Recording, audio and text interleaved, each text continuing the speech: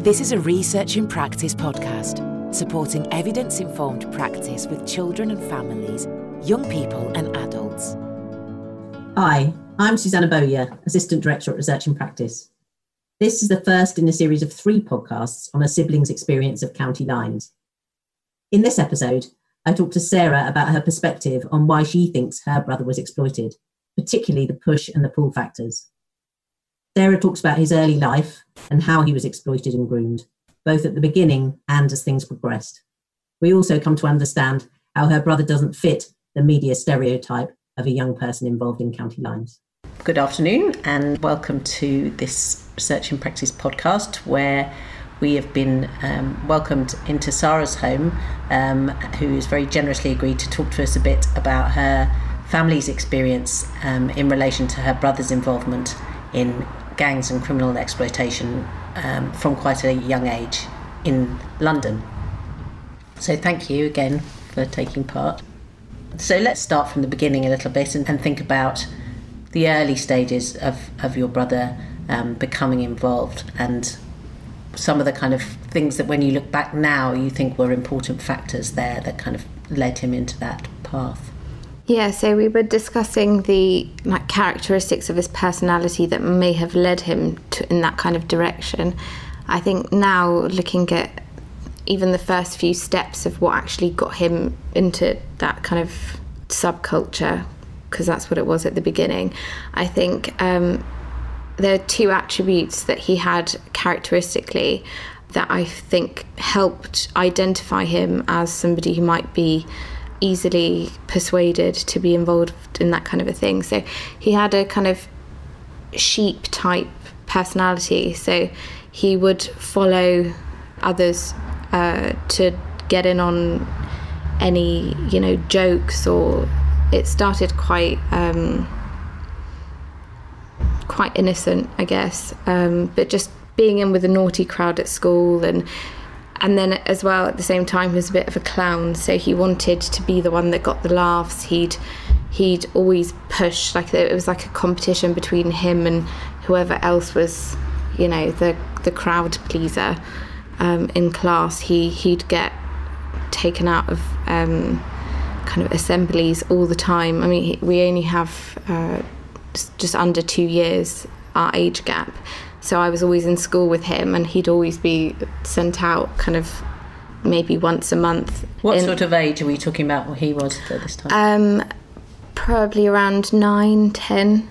So it was happening quite a lot, but he'd always been quite naughty. I think even younger than that, he also had this attachment issue with my mum. She's not that affectionate. She's not a very cuddly mum.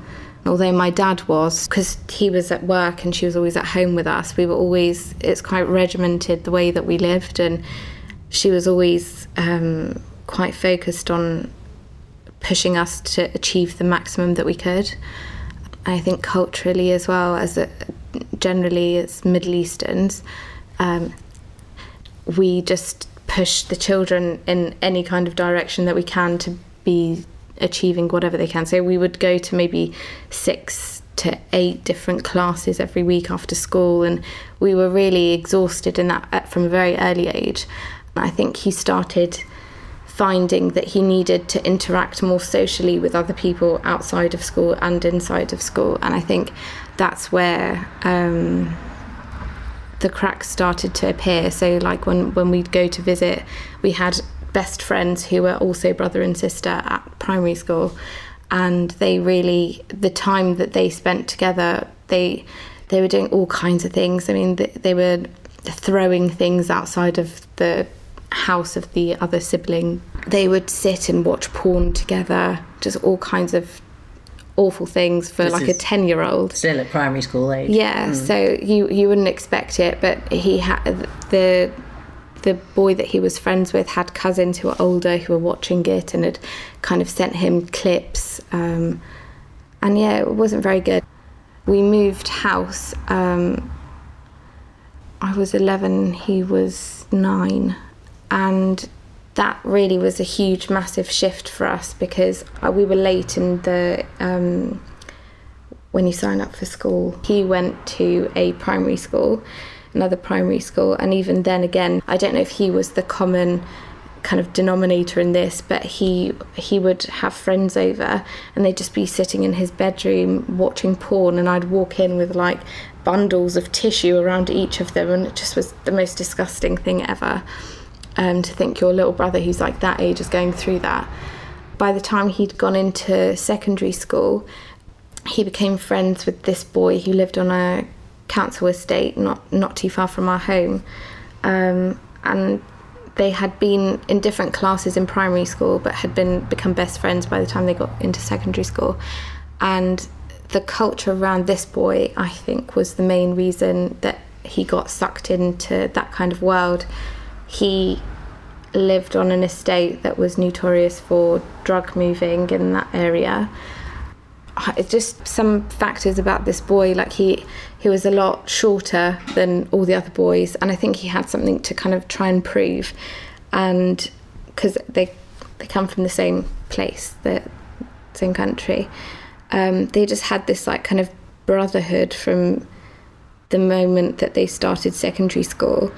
And the boy that he became friends with was moving drugs for the older kids on the estate. And when I say kids, I mean maybe even up to 21.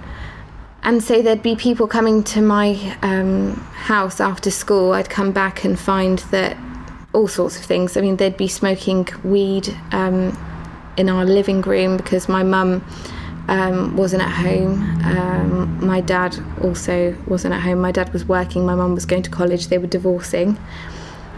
And they'd be smoking weed. I'd come home one day and find there was like a moped in the living room, and we had really nice end of terrace Victorian property with original carpet flooring, and they're just oiling this like moped on that kind of floor, and it was just horrible being in that kind of environment and knowing like I can't really tell my mum because these guys are at my house all the time and they're quite aggressive. I can't tell my dad because he would just go ballistic. And then it just got worse and worse. I mean, one day we had an au pair at home, and we came home from school, me and my best friend at the time, and we found that they'd had a egg and flour fight in the house. Just no respect for the home, and just left to do whatever he wanted, really. He didn't see any boundaries of if it meant impressing these people. The groups would change. He was maybe friends with people that lived directly in our area and then friends that lived near this boy. And it'd just be, I couldn't go anywhere with him. He constantly knew people everywhere we went, and it just ruined every outdoor experience that I had in my own area. So there's lots and lots of interesting things there that you're saying. One, your brother's not the stereotype that people hold in their minds when they think about these experiences. You know, there's two parents at home, working parents, and that kind of, economic security or whatever in the family. Yeah. But you're painting a very, vivid picture of somebody who was trying to find their way and find a kind of place of belonging in school and then sort of with the social life outside of school. Yeah. Was it a mixture of kids in those groups? Would you say? No. I think he had one friend who I'd say was on a similar kind of social kind of level, and in terms of like the amount of money that his family had was similar to what my dad was earning, and he was always involved and he could really easily dip in and dip out, this other friend of his, but my brother was full on involved and, as I said, facilitating. He was always the centre. I mean, from a young age, he joined this friend that I said, the shorter boy that lived on the estate, and his behaviour in that social environment was different than when he was just with the other boy who was local, and although all three of them are from the same country, originally. I felt like it was almost to come from a lower economic background or to come from a council estate was something that was glorified, it was like being bred in the right environment to impress in the way that they were trying to impress one another. If you look at all three of them now, the short boy is now in prison for life for having murdered somebody. My brother is in prison for a shorter time, but he was due to be released 4 months ago and is still not out. And the last thing I heard, he was in solitary confinement. And the boy that was dipping in and out of that culture is now a lawyer. He'd started at the age of 11 when he was in year 7 and had become friends with this other boy that was from the council estate. They would organise, they'd always be that each of them would have 3 mobiles and just be receiving calls and organising calls with others, and you could see that there was a kind of a network that they were trying to create. They'd be speaking to one person and finding avenues of selling it and negotiating prices for buying in bulk and selling in small bits, etc. And I think I didn't really know how much he was involved until maybe the end of that academic year. He was found in the middle of the night. They'd regularly sleep over at each other's house. Either the boy would come over to our house or my brother would be at his. And one evening, I think the doorbell rang at 4 a.m. and the police had come to the door with my brother. They found them on a motorway behind one another with a rucksack with money in it, weed in it, and a knife. My dad at the time, he was selling Swiss Army knives in a shop in central London, and he had a stock of them that he'd be delivering back to work. Every time he sold one, he'd update the stock at work, and they got access to this and taken it with them. And you can imagine for myself and my parents at that time of night, finding that he had not only become armed with these things and been moving drugs somehow, somewhere, but he'd left the house. That enough at that age is a bit of a shock. He'd left the house without us knowing. I think that was the first sign of the fact that he was slipping away and we were losing control, that he was doing things that he would have been absolutely terrified to do 2 years before. And he would be really worried to have to answer to my parents. They were both strict and still, even at that point, felt that they had control up till realising this, felt that they had control. And it must have been that however scary my parents were, maybe disappointing these people or letting them down or not pulling his weight. I don't know to what degree his involvement was then, but not pulling his weight would have been more terrifying, or the consequences of that would have been worse than if he'd have just disappointed my parents for leaving at whatever o'clock in the morning. So that was one of the first times your parents kind of had a real eye-opener about what he was doing or how deep he was into something. Yeah. How did they respond, and did they reach out for help? Did they?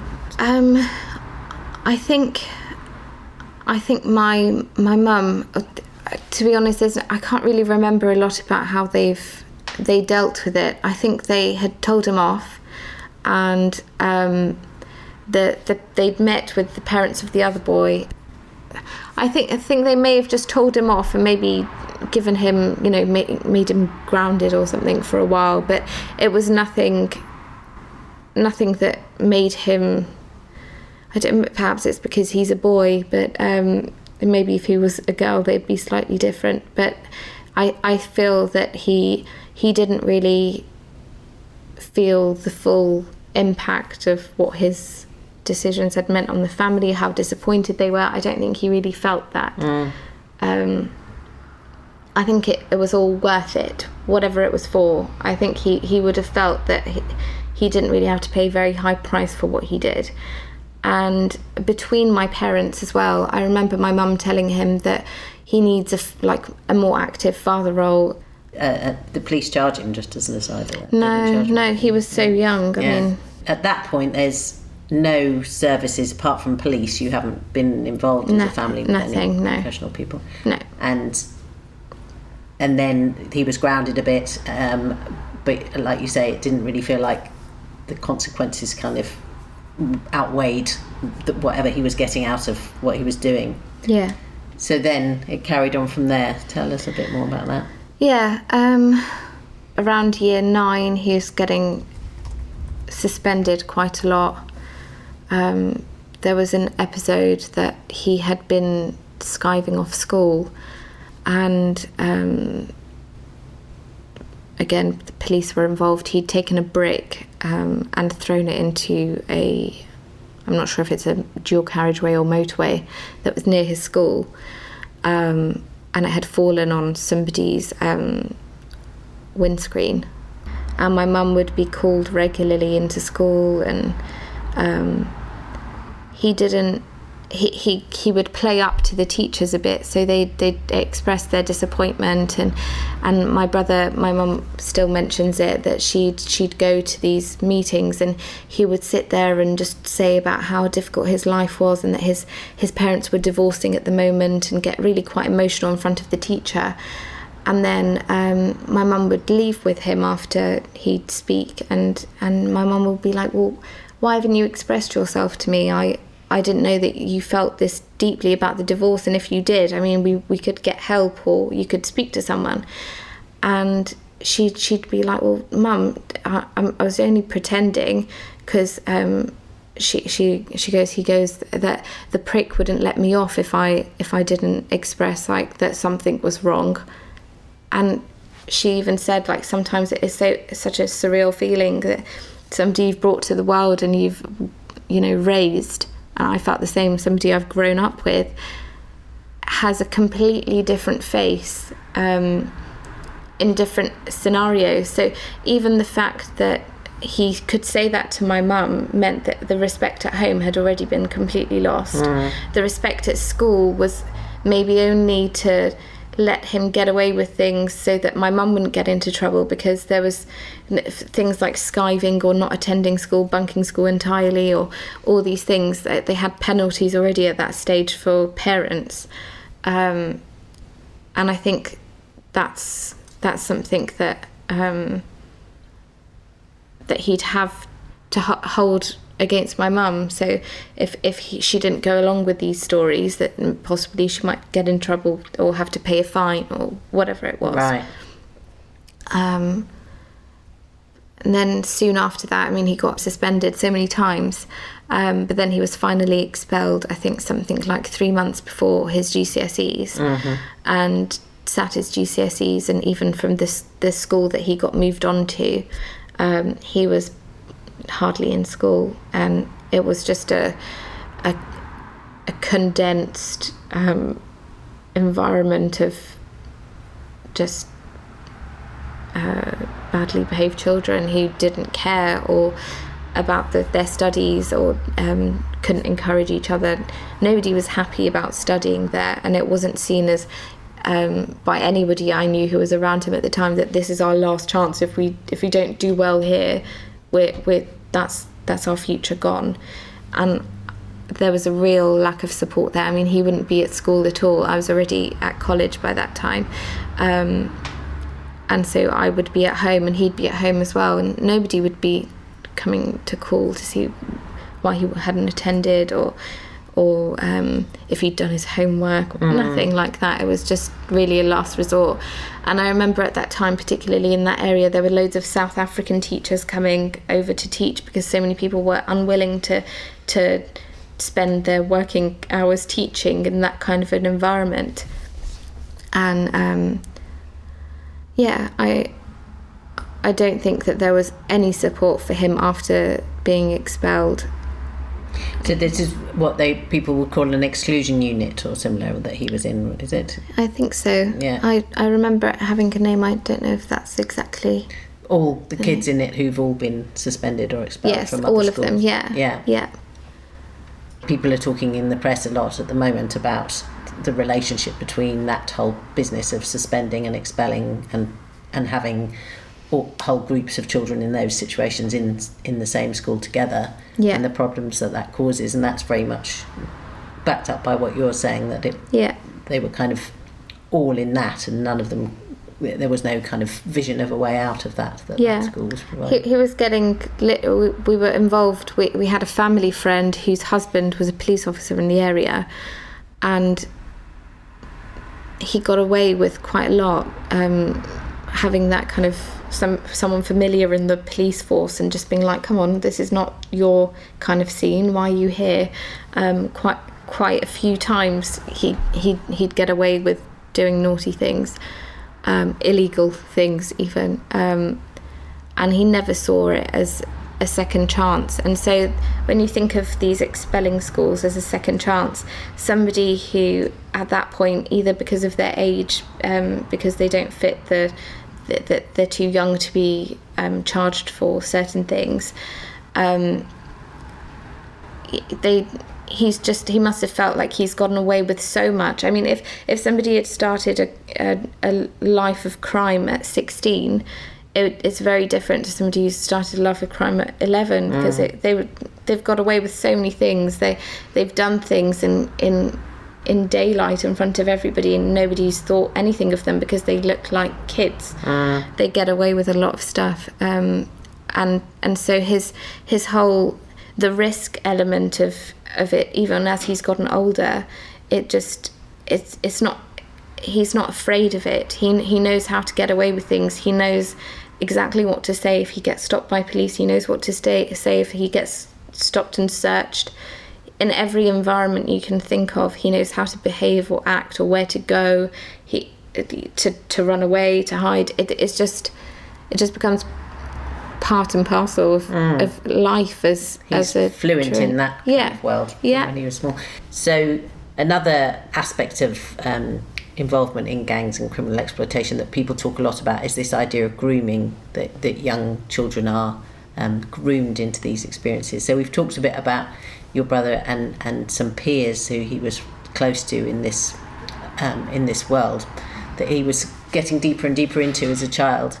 Can you tell us a bit about that idea of grooming and how that looked from what you could see in your brother's experience? Yeah, so I explained like aspects of his character. However, those people that were inspiring him to do more of the criminal activity or getting involved in moving drugs, or obviously that included as criminal activity, but for them they just see it as, you know, a delivery boy at the beginning, and for doing something so simple and not really risking very much, because nobody would suspect anything of that kind of magnitude of them, because they look like cute little 11-year-old boys. They got a lot of praise for it, and because they would have known the level of importance that their role had to the whole moving of the drugs, or whatever it be, if it's a weapon or whatever. They got a lot of praise and felt that they were part of something really big and scary. And I think when you fear something in a way, and you're part of that team of people that are doing something so profound, whether it's, even if it is bad, it just makes you feel, I guess, really powerful. And I think that somebody who feels weak and a bit of a sheep might really like that release of feeling like they're in power. And I think that's probably where it started. They probably saw how eager he was to entertain, how eager he was to get a laugh, and really to even to use our home, to the extent that I saw, to vandalise his room. I mean, two of the boys that I remember that were from this estate that used to come to our house regularly, also involved in drugs. They were talented in graffiti, and they'd completely cover his room in all kinds of stuff, and then when they'd be done, they'd bring white paint, really cheap, horrible smelling white paint, and start all over again. And it was just, he let them do that. So it was like them making their own impression on his life, and kind of, I don't know, in our language we say like putting a thumbprint on them, kind of thing. They owned him, they owned his time, they owned his actions, they owned his feelings. They could make him really excited, they could make him proud, they made him feel like he belonged. And that's really what any, I think, boy of that age is after. You just want to feel that you're accepted by people who are older than you, that you look up to. And whether it was how many sit-ups they can do, or how good their graffiti was, or how much weed they could smoke, how much alcohol they could drink, how many people they'd beat up that week, what kind of designer clothing they were wearing. There were so many different things that glorified these people for him, and he really did aspire to be like them. And how much different, how much older or different were those? Were they just a little bit older than him, or 16, 17, 18, that kind of age, and really political. I mean, the way that they would speak, like they call them their youngers. They still do. It's like they own them. It's like their children. Thank you for listening to this podcast. We'd encourage you to listen to episodes 2 and 3 in the series to better understand Sarah's experience. These episodes look at County Lines as a business model and its effect on family life, and the barriers to overcome in order to leave the County Lines operation. There are helpful resources listed in the show notes, including resources on County Lines, exploitation and safeguarding. Tweet @ResearchIP to let us know your thoughts on what you've heard today.